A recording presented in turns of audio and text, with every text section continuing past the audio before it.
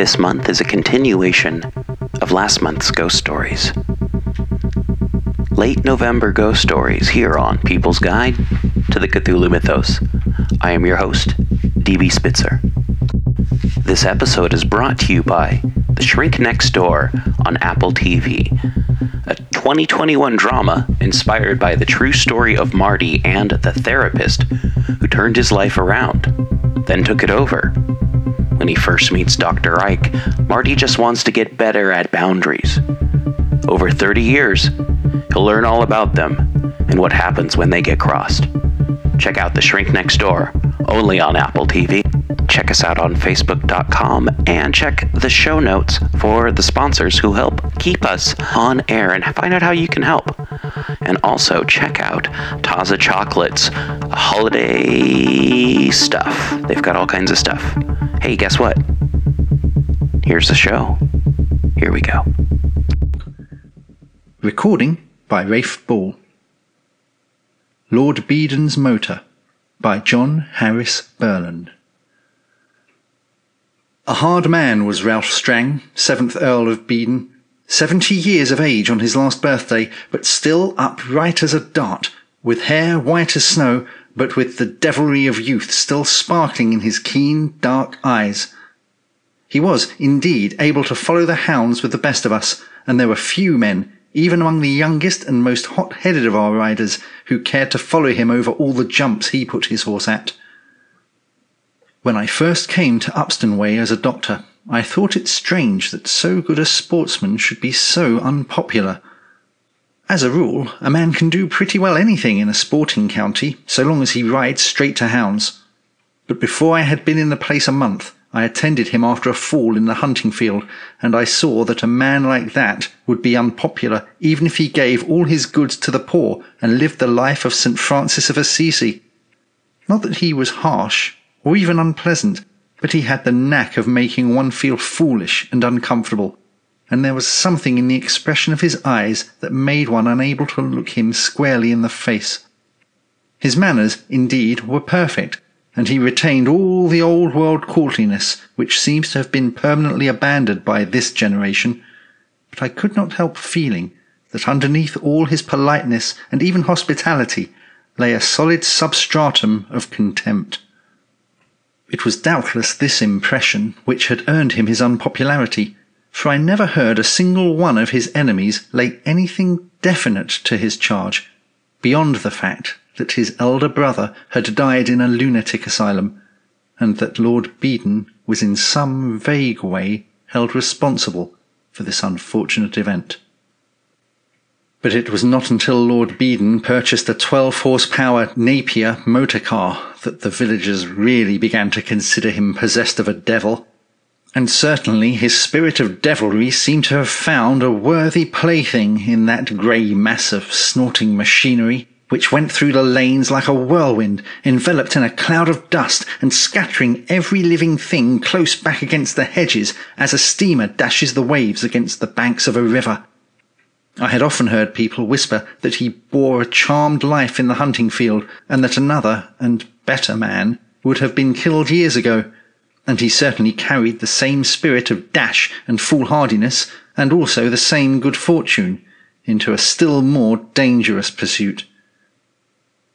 It was the purchase of this car that brought me into closer contact with him. I had had some experience of motors, and he was sufficiently humble to take some instructions from me, and also to let me accompany him on several occasions. At first I drove the car myself, and tried to inculcate a certain amount of caution by example, but after the third lesson he knew as much about it as I did, and, resigning the steering gear into his hands, I took my place by his side with some misgivings. I must confess that he handled it splendidly. The man had a wonderful nerve, and when an inch to one side or the other would probably have meant death, his keen eye never made a mistake, and his hand on the wheel was as steady as a rock. This inspired confidence, and though the strain on my nerves was considerable, I found, after a time, a certain pleasurable excitement in these rides.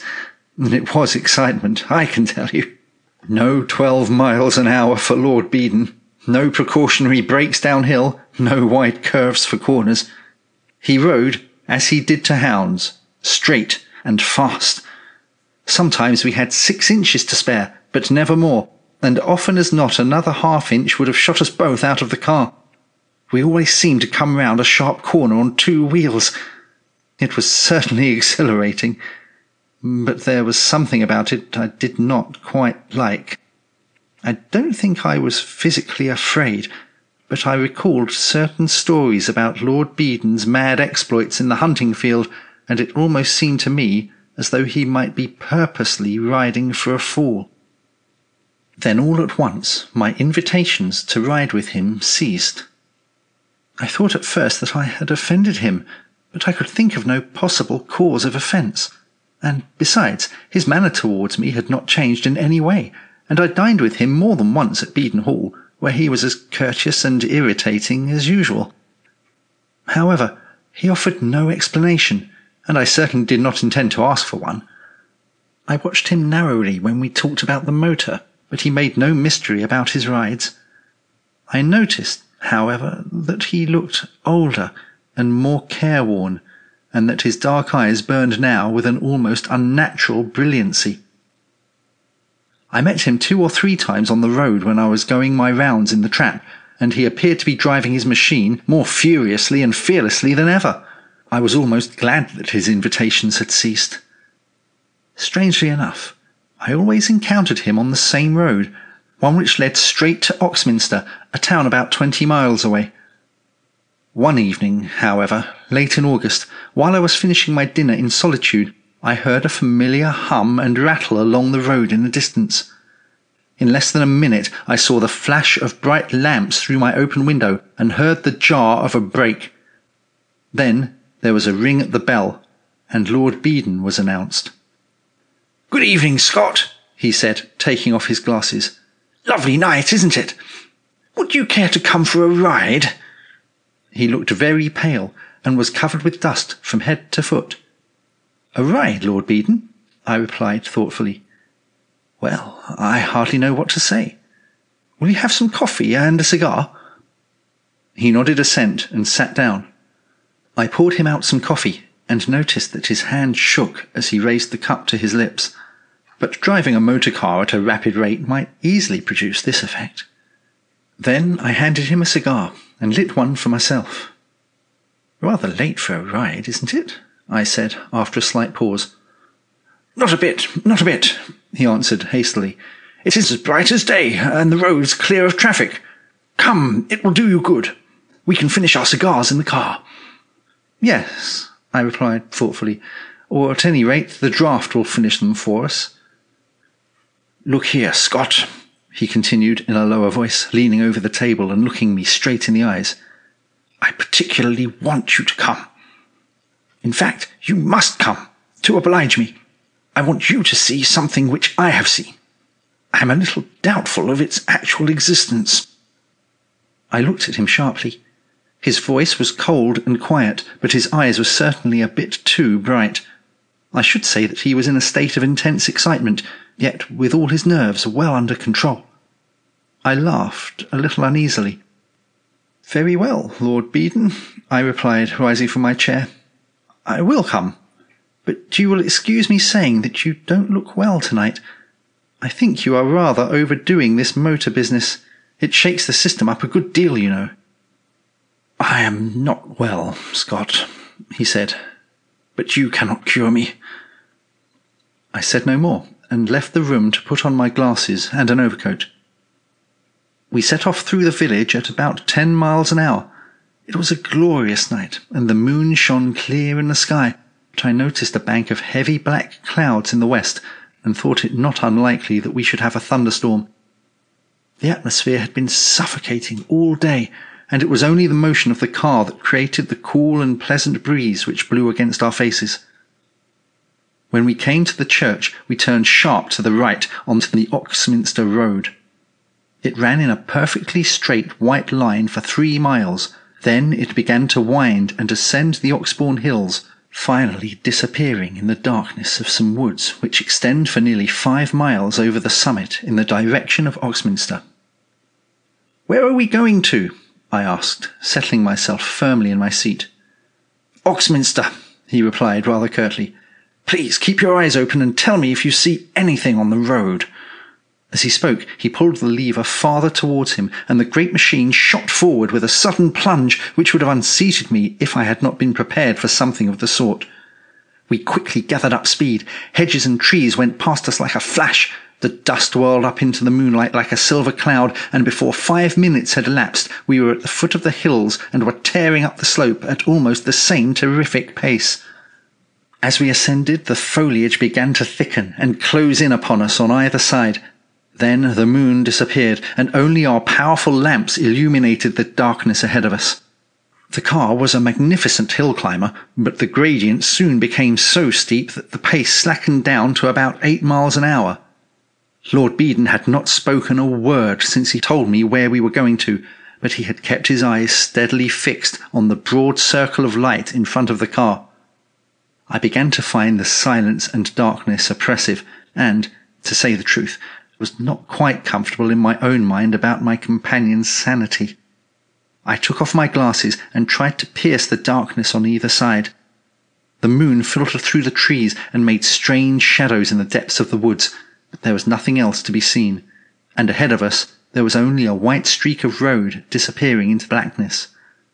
Then, suddenly, my companion let go of the steering gear with one hand and clutched me by the arm. "Listen, Scott!" he cried. "Do you hear it?" I listened attentively, and at first heard nothing but the throb of the motor and a faint rustling among the trees as a slight breeze began to stir through the wood. Then I noticed that the beat of the piston was not quite the same as usual. It sounded jerky and irregular, faint and loud alternately, and I had an idea that it had considerably quickened in speed. "I hear nothing, Lord Beedon," I replied, "except that the engine sounds a little erratic. It ought not to make such a fuss over this hill." "If you listen more carefully," he said, "you will understand. That sound is the beat of 2 pistons, and one of them is some way off." I listened again. He was right. There was certainly another engine throbbing in the distance. "I cannot see any lights," I answered, looking first in front of us and then into the darkness behind. "But it's another motor, I suppose. It does not appear to me to be anything out of the way." He did not reply, but replaced his hand on the steering gear and peered anxiously ahead. I began to feel a bit worried about him. It was strange that he should get so excited about the presence of another motor car in the neighbourhood. I was not reassured either when, in rearranging the rug about my legs, I touched something hard in his pocket. I passed my fingers lightly over it, and had no doubt whatever that it was a revolver. I began to be sorry I had come. A revolver is not a necessary tool for the proper running of a motor car. We were nearly at the top of the hill now, and still in the shadow of the trees. The road here runs for more than a mile along the summit before it begins to descend, and halfway along the level another road crosses it at right angles, leading one way down a steep slope to Little Stanway, and the other along the top of the Oxbourne Hills to Kelston and Rotherton, 2 small villages some miles away on the edge of the moors. We had scarcely reached the level when a few heavy drops of rain began to fall, and, looking up, I saw that the moon was no longer visible through the branches overhead. A minute later there was a low roll of thunder in the distance, and for an instant the scenery ahead of us flashed bright and faded into darkness. I turned up the collar of my coat. The car was now moving almost at full speed, but to my surprise, before we had gone 1/4 of a mile, Lord Beedon slowed it down, and finally brought it to a full stop with the brake. Then he appeared to be listening attentively for something, but the rising wind and pouring rain had begun to make an incessant noise among the trees, and the thunder had become more loud and continuous. I strained my sense of hearing to the utmost, but I could hear nothing beyond the sounds of the elements. "What is the matter?" I queried impatiently. "Are we going to stop here?" "Yes," he replied curtly. "That is to say, if you have no objection. There is a certain amount of shelter." I drew a cigar from my pocket and, after several attempts, managed to light it. To say the truth, I was in hopes that we should go no farther. The downward descent, 3/4 of a mile ahead of us, was about 1 in 10, and I did not feel much inclined to let my companion take me down a hill of that sort. Then, for a few seconds, the rustling of the wind and pattering of the rain ceased among the trees, and once more I could distinctly hear the thud, thud, thud of an engine.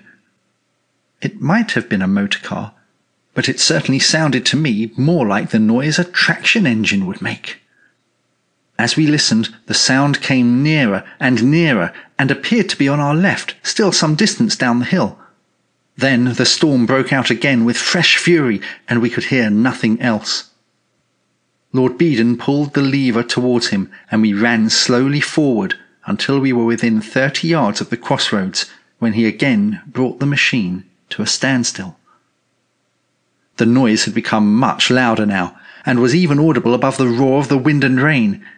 It certainly came from somewhere on our left. I looked down through the trees and thought I saw a faint red glow some way down the hill. Lord Beedon saw it too, and pointed to it with a trembling hand.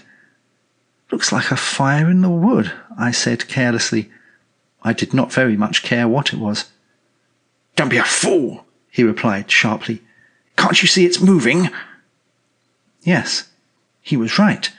It was certainly moving, and in a few seconds it was hidden by a thicker mass of foliage. I did not, however, see anything very noticeable about it. It was evidently coming up the road to our left, and was probably a belated traction engine returning home from the reaping. I was more than ever convinced of my companion's insanity, and wished that I was safe at home. I had half a mind to get off the car and walk, but he had by now managed to infect me with some of his own fear and excitement, and I did not quite fancy being left with no swifter mode of progression than my feet.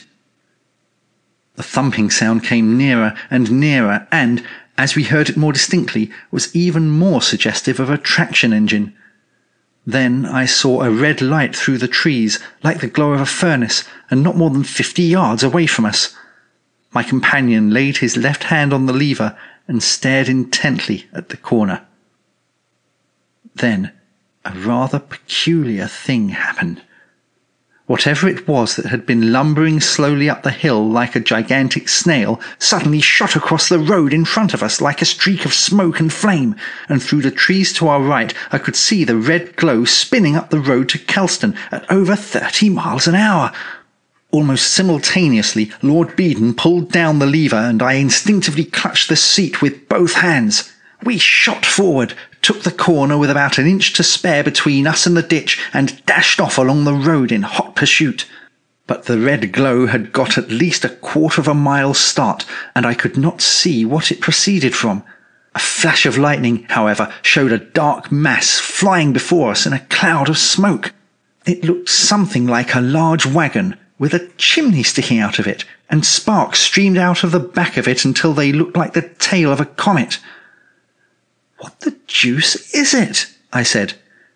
"You'll see when we come up to it," the Earl answered between his teeth. "We shall go faster in a few minutes." We were, however, going quite fast enough for me, and though I have ridden on many motors since, and occasionally at a greater speed, I shall never forget that ride along the Kelston Road. The powerful machine beneath us trembled as though it were going to fall to pieces.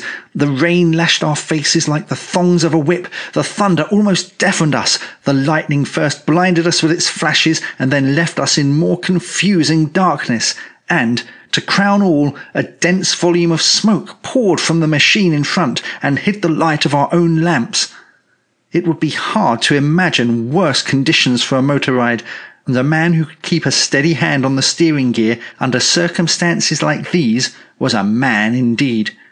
I should not have cared to try it, even in the daytime, but Lord Beedon's luck was with him still, and we moved as though guided by some unseen hand.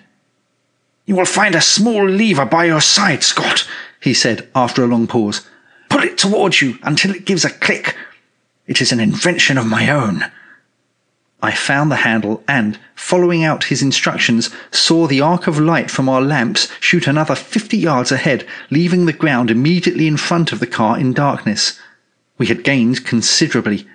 The light just impinged on the streaming tail of sparks. "At last," my companion muttered.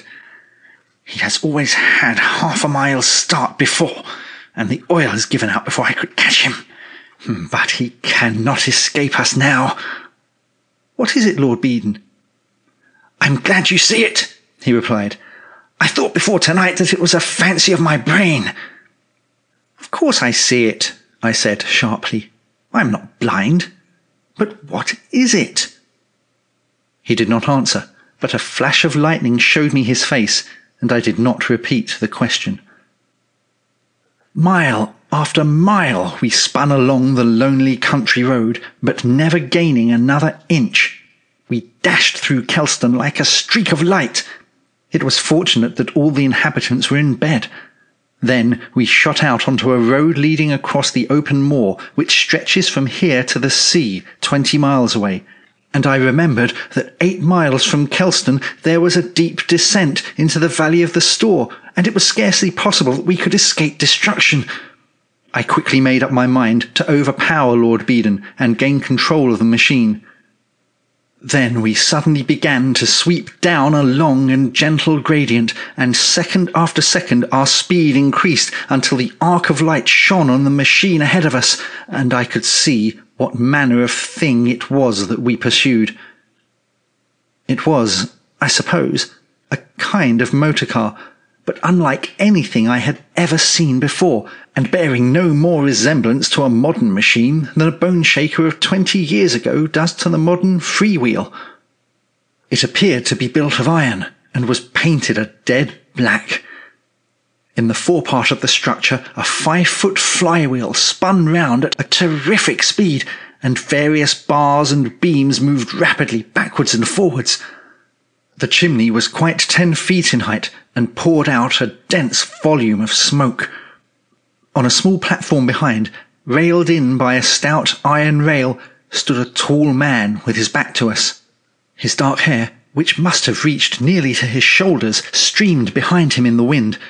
In each hand he grasped a huge lever, and he was apparently gazing steadily into the darkness before him, though it seemed to me that he might just as well have shut his eyes, for the machine had no lamps, and the only light in the whole concern streamed out from the half-open furnace door. Then, to my amazement, I saw the man take his hands off the levers and coolly proceed to shovel coal into the roaring fire. I held my breath, expecting to see the flying mass of iron shoot off the side of the road and turn head over heels down the sloping grass. But nothing happened. The machine apparently required no guidance, and proceeded on its way as smoothly and swiftly as before. I took hold of my companion's arm and called his attention to this somewhat strange circumstance. He only laughed. "Look at the smoke!" he cried. "That is rather strange too." I looked up and saw it pouring over our heads in a long straight cloud, but I did not notice anything odd about it, and I said so. "Can you smell it?" he continued. I sniffed, and noticed for the first time that there had been no smell of smoke at all, though in the earlier part of the journey we had been half blinded with it. I began to feel uncomfortable. There was certainly something unusual about the machine in front of us, and I came to the conclusion that we had had about enough of this kind of sport. "I think we will go back, Lord Beedon," I remarked pleasantly, moving one hand towards the lever. "You will go back to perdition, Scott," he answered quietly. "If you meddle with me, we shall be smashed to pieces. We are going 40 miles an hour, and if you distract my attention for a single instant, I won't answer for the consequences." I felt the truth of what he said, and put my hand ostentatiously in my pocket. It was quite evident that I couldn't interfere with him, and equally evident that if we went on as we were going now, we should be dashed to pieces. My only hope was that we should speedily accomplish whatever mad purpose Lord Beedon had in his mind, although by now I began to think that he had no other object than suicide. The valley of the store was only 2 miles off. But we had been gaining inch by inch down the slope, and were now not more than 30 yards from the machine in front of us. Showers of sparks whirled into our faces, and I kept one arm before my eyes. I soon found, however, that, for some reason or other, the sparks did not burn my skin, and I was able to resume a more comfortable position and study the occupant of the car. His figure somehow seemed strangely familiar to me, and I tried hard to recollect where I had seen those square shoulders and long, lean limbs before. I wished I could see the man's face, for I was quite certain that I should recognize it. But he never looked back, and appeared to be absolutely unconscious of our presence so close behind him. Nearer we crept, and still nearer, until our front wheels were not more than 10 feet from the platform. The glow of the furnace bathed my companion's face in crimson light, and the figure of the man in front of us stood out like a black demon toiling at the eternal fires. "Be careful, Lord Beedon," I cried. "We shall be into it." He turned to me with a smile of triumph, and I thought I saw the light of madness in his eyes. "Do you know what I'm going to do?" he said in a low voice, putting his lips close to my ear. "I'm going to break it to bits. We have a little speed in hand yet, and when we get to the slope of the Store Valley, I shall break the cursed thing to bits." "For heaven's sake," I cried, "put the brake on, Lord Beedon. Are you mad?" And I gripped him by the arm.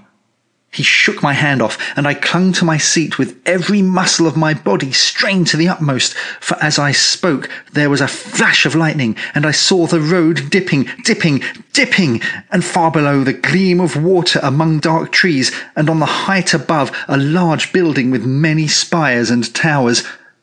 I idly called to mind that it was the Rockshire County Asylum. Our speed quickened horribly, and the car began to sway from side to side.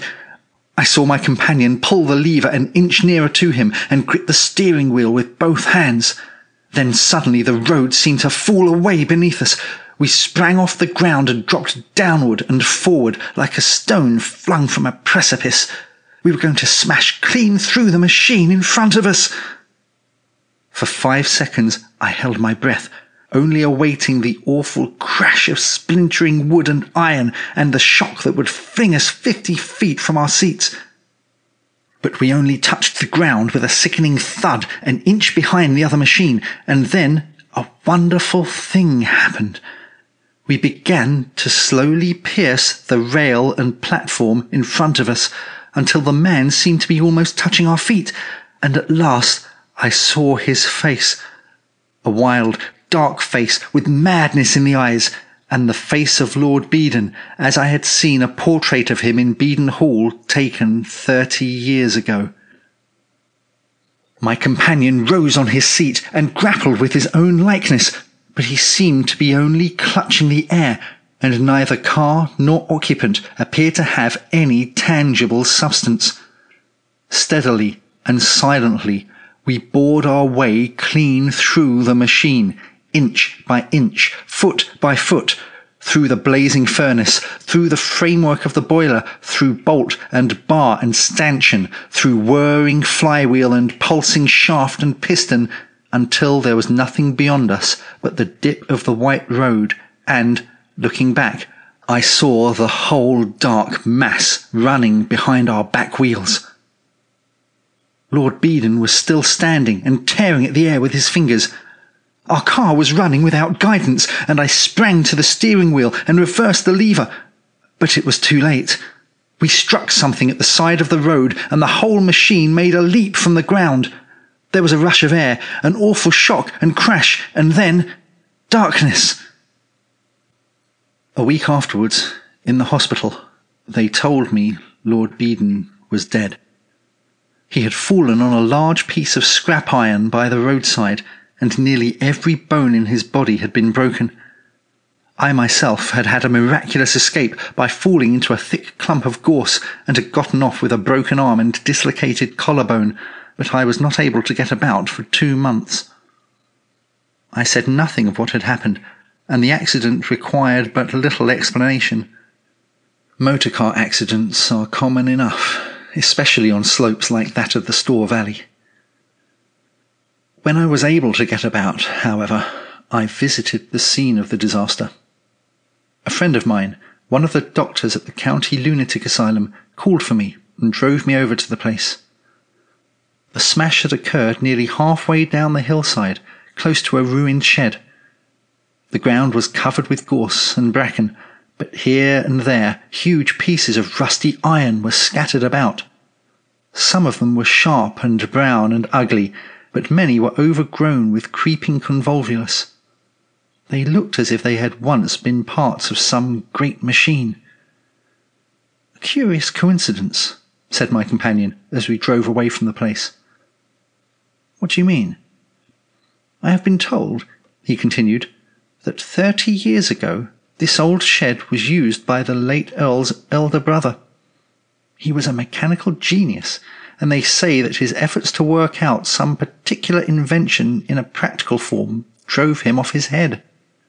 He was allowed to have this place as a workshop, and, under the supervision of 2 keepers, worked on his invention till the day of his death.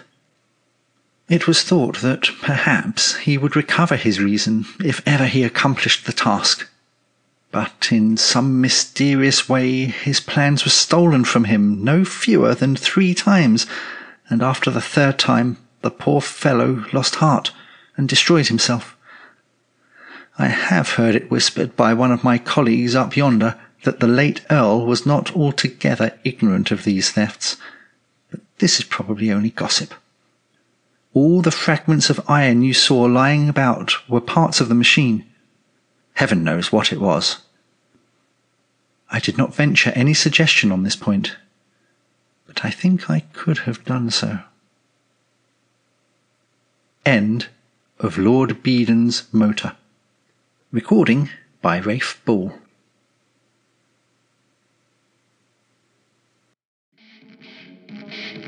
Thank you once again for listening to People's Guide to the Cthulhu Mythos. You can help show your support by going to the show notes and following any of the links that'll tell you how to support the show and how to support our guests. And thank you to all of our guests who you can find in the show notes. Rate, review, subscribe, and remember, patrons get priority access to asking us questions, suggesting topics, even, submitting stuff. Actually, you don't have to be a patron to submit anything. That's how Dave got on the show, and that's how you can get on the show too. It's the People's Guide to the Cthulhu Mythos. Rate, review, subscribe, tell your friends. Thank you for listening. Back to the show. Recording by Andrew Gauntz. The Parrot by Guy de Maupassant. 1. Everybody in Fécamp knew Mother Pétain's story. She had certainly been unfortunate with her husband, for in his lifetime he used to beat her, just as wheat is threshed in the barn. He was a master of a fishing bark and had married her formerly because she was pretty, although poor. Pétain was a good sailor, but brutal. He used to frequent Father Aubin's inn, where he would usually drink 4 or 5 glasses of brandy, on lucky days 8 or 10 glasses and even more according to his mood. The brandy was served to the customers by Father Aubin's daughter, a pleasing brunette who attracted people to the house only by her pretty face, for nothing had ever been gossiped about her. Pétain, when he entered the inn, would be satisfied to look at her and to compliment her politely and respectfully. After he had had his first glass of brandy, he would already find her much nicer. At the second he would wink. At the third he would say, "If you were only willing, Mademoiselle Désirée," without ever finishing his sentence. At the fourth he would try to hold her back by her skirt in order to kiss her. And when he went as high as 10, it was Father Aubin who brought him the remaining drinks. The old innkeeper, who knew all the tricks of the trade, made Désirée walk about between the tables in order to increase the consumption of drinks. And Désirée, who was a worthy daughter of Father Aubin, flitted around among the benches and joked with them, her lips smiling and her eyes sparkling. Pétain got so well accustomed to Désirée's face that he thought of it even while at sea, when throwing out his nets, in storms or in calms, on moonlit or dark evenings. He thought of her while holding the tiller in the stern of his boat, while his 4 companions were slumbering with their heads on their arms. He always saw her, smiling, pouring out the yellow brandy with a peculiar shoulder movement, and then exclaiming as she turned away, "There, now are you satisfied?" He saw her so much in his mind's eye that he was overcome by an irresistible desire to marry her, and, not being able to hold out any longer, he asked for her hand. He was rich, owned his own vessel, his nets, and a little house at the foot of the hill on the retinue, whereas Father Aubin had nothing. The marriage was therefore eagerly agreed upon, and the wedding took place as soon as possible, as both parties were desirous for the affair to be concluded as early as convenient. 3 days after the wedding, Pétain could no longer understand how he had ever imagined Désirée to be different from other women. What a fool he had been to encumber himself with a penniless creature who had undoubtedly inveigled him with some drug which she had put in his brandy. He would curse all day long, break his pipe with his teeth, and maul his crew.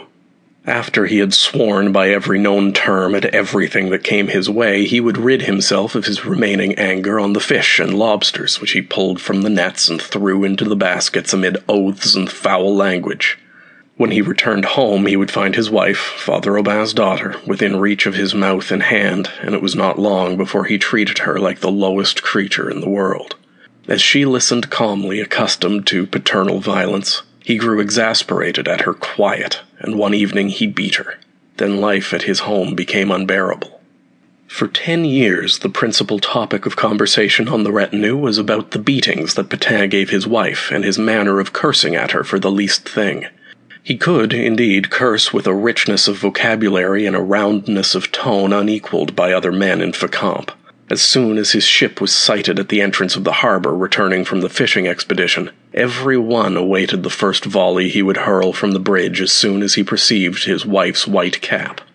Standing at the stern, he would steer, his eye fixed on the bows and on the sail, and, notwithstanding the difficulty of the narrow passage and the height of the turbulent waves, he would search among the watching women and try to recognize his wife, Father Aubin's daughter, the wretch. Then, as soon as he saw her, notwithstanding the noise of the wind and the waves, he would let loose upon her with such power and volubility that everyone would laugh, although they pitied her greatly. When he arrived at the dock, he would relieve his mind while unloading the fish in such an expressive manner that he attracted around him all the loafers of the neighborhood. The words left his mouth sometimes like shots from a cannon, short and terrible, sometimes like peals of thunder which roll and rumble for 5 minutes. Such a hurricane of oaths that he seemed to have in his lungs one of the storms of the Eternal Father. When he left his ship and found himself face to face with her, surrounded by all the gossips of the neighborhood, he would bring up a new cargo of insults and bring her back to their dwelling, she in front, he behind, she weeping, he yelling at her. At last, when alone with her behind closed doors, he would thrash her on the slightest pretext. The least thing was sufficient to make him raise his hand, and when he had once begun he did not stop, but he would throw into her face the true motive for his anger. At each blow he would roar, "There, you beggar! There, you wretch! There, you pauper! What a bright thing I did when I rinsed my mouth with your rascal of a father's apology for brandy!" The poor woman lived in continual fear, in a ceaseless trembling of body and soul, in everlasting expectation of outrageous thrashings. This lasted 10 years. She was so timorous that she would grow pale whenever she spoke to anyone, and she thought of nothing but the blows with which she was threatened, and she became thinner, more yellow and drier than a smoked fish. 2. One night when her husband was at sea, she was suddenly awakened by the wild roaring of the wind. She sat up in her bed, trembling, but as she heard nothing more, she lay down again. Almost immediately there was a roar in the chimney which shook the entire house. It seemed to cross the heavens like a pack of furious animals, snorting and roaring. Then she arose and rushed to the harbor. Other women were arriving from all sides carrying lanterns. The men were also gathering, and all were watching the foaming crests of the breaking wave. The storm lasted 15 hours. 11 sailors never returned. Pétain was among them. In the neighborhood of Dieppe, the wreck of his bark, the Jeune Amélie, was found. The bodies of his sailors were found near Saint-Valery, but his body was never recovered. As his vessel seemed to have been cut in two, his wife expected and feared his return for a long time, for if there had been a collision, he alone might have been picked up and carried afar off. Little by little she grew accustomed to the thought that she was rid of him, although she would start every time that a neighbor, a beggar, or a peddler would enter suddenly.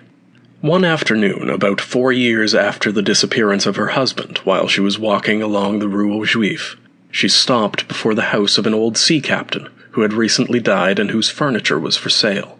Just at that moment, a parrot was at auction. He had green feathers and a blue head and was watching everybody with a displeased look.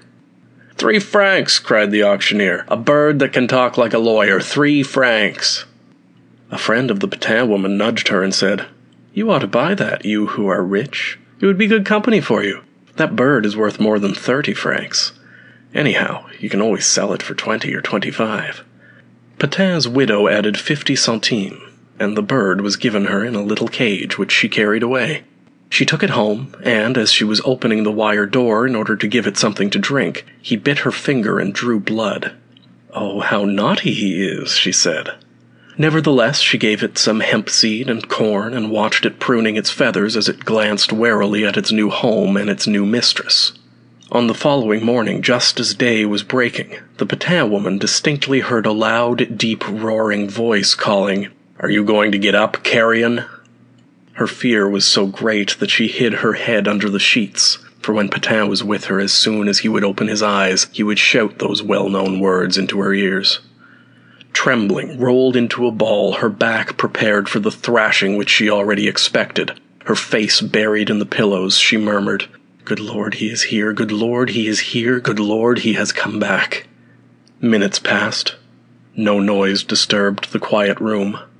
Then, trembling, she stuck her head out of the bed, sure that he was there, watching, ready to beat her. Except for a ray of sun shining through the window, she saw nothing, and she said to herself, He must be hidden. She waited a long time, and then, gaining courage, she said to herself, I must have dreamed it, seeing there is nobody here.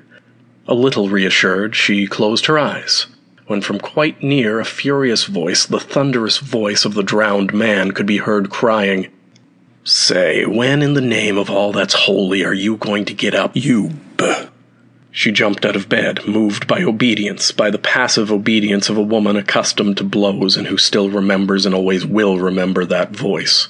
She said, Here I am, Pétain, what do you want? But Pétain did not answer. Then, at a complete loss, she looked around her, then in the chimney and under the bed, and finally sank into a chair, wild with anxiety, convinced that Pétain's soul alone was there, near her, and that he had returned in order to torture her. Suddenly she remembered the loft, in order to reach which one had to take a ladder. Surely he must have hidden there in order to surprise her. He must have been held by savages on some distant shore, unable to escape until now, and he had returned worse than ever. There was no doubting the quality of that voice. She raised her head and asked, Are you up there, Pétain? Pétain did not answer. Then, with a terrible fear which made her heart tremble, she climbed the ladder, opened the skylight, looked, saw nothing, entered, looked about, and found nothing. Sitting on some straw, she began to cry, but while she was weeping, overcome by a poignant and supernatural terror, she heard Pétain talking in the room below. He seemed less angry, and he was saying, Nasty weather, fierce wind, nasty weather, I haven't eaten, damn it. She cried through the ceiling, Here I am, Pétain, I am getting your meal ready, don't get angry. She ran down again. There was no one in the room. She felt herself growing weak as if death were touching her, and she tried to run and get help from the neighbors when a voice near her cried out, I haven't had my breakfast, by G. And the parrot in his cage watched her with his round, knowing, wicked eye. She too looked at him wildly, murmuring, so it's you. He shook his head and continued, Just you wait, I'll teach you how to loaf. What happened within her? She understood that it was he, the dead man, who had come back, who had disguised himself in the feathers of this bird in order to continue to torment her. That he would curse as formerly all day long and bite her and swear at her in order to attract the neighbors and make them laugh. Then she rushed for the cage and seized the bird, which scratched and tore her flesh with its claws and beak. but she held it with all her strength between her hands. She threw it on the ground and rolled over it with the frenzy of one possessed. She crushed it and finally made of it nothing but a little green flabby lump which no longer moved or spoke. Then she wrapped it in a cloth, as in a shroud, and she went out in her nightgown, barefoot. She crossed the dock, against which the choppy waves of the sea were beating, and she shook the cloth and let drop this little dead thing which looked like so much grass. Then she returned, threw herself on her knees before the empty cage, and, overcome by what she had done, kneeled and prayed for forgiveness, as if she had committed some heinous crime. End of The Parrot.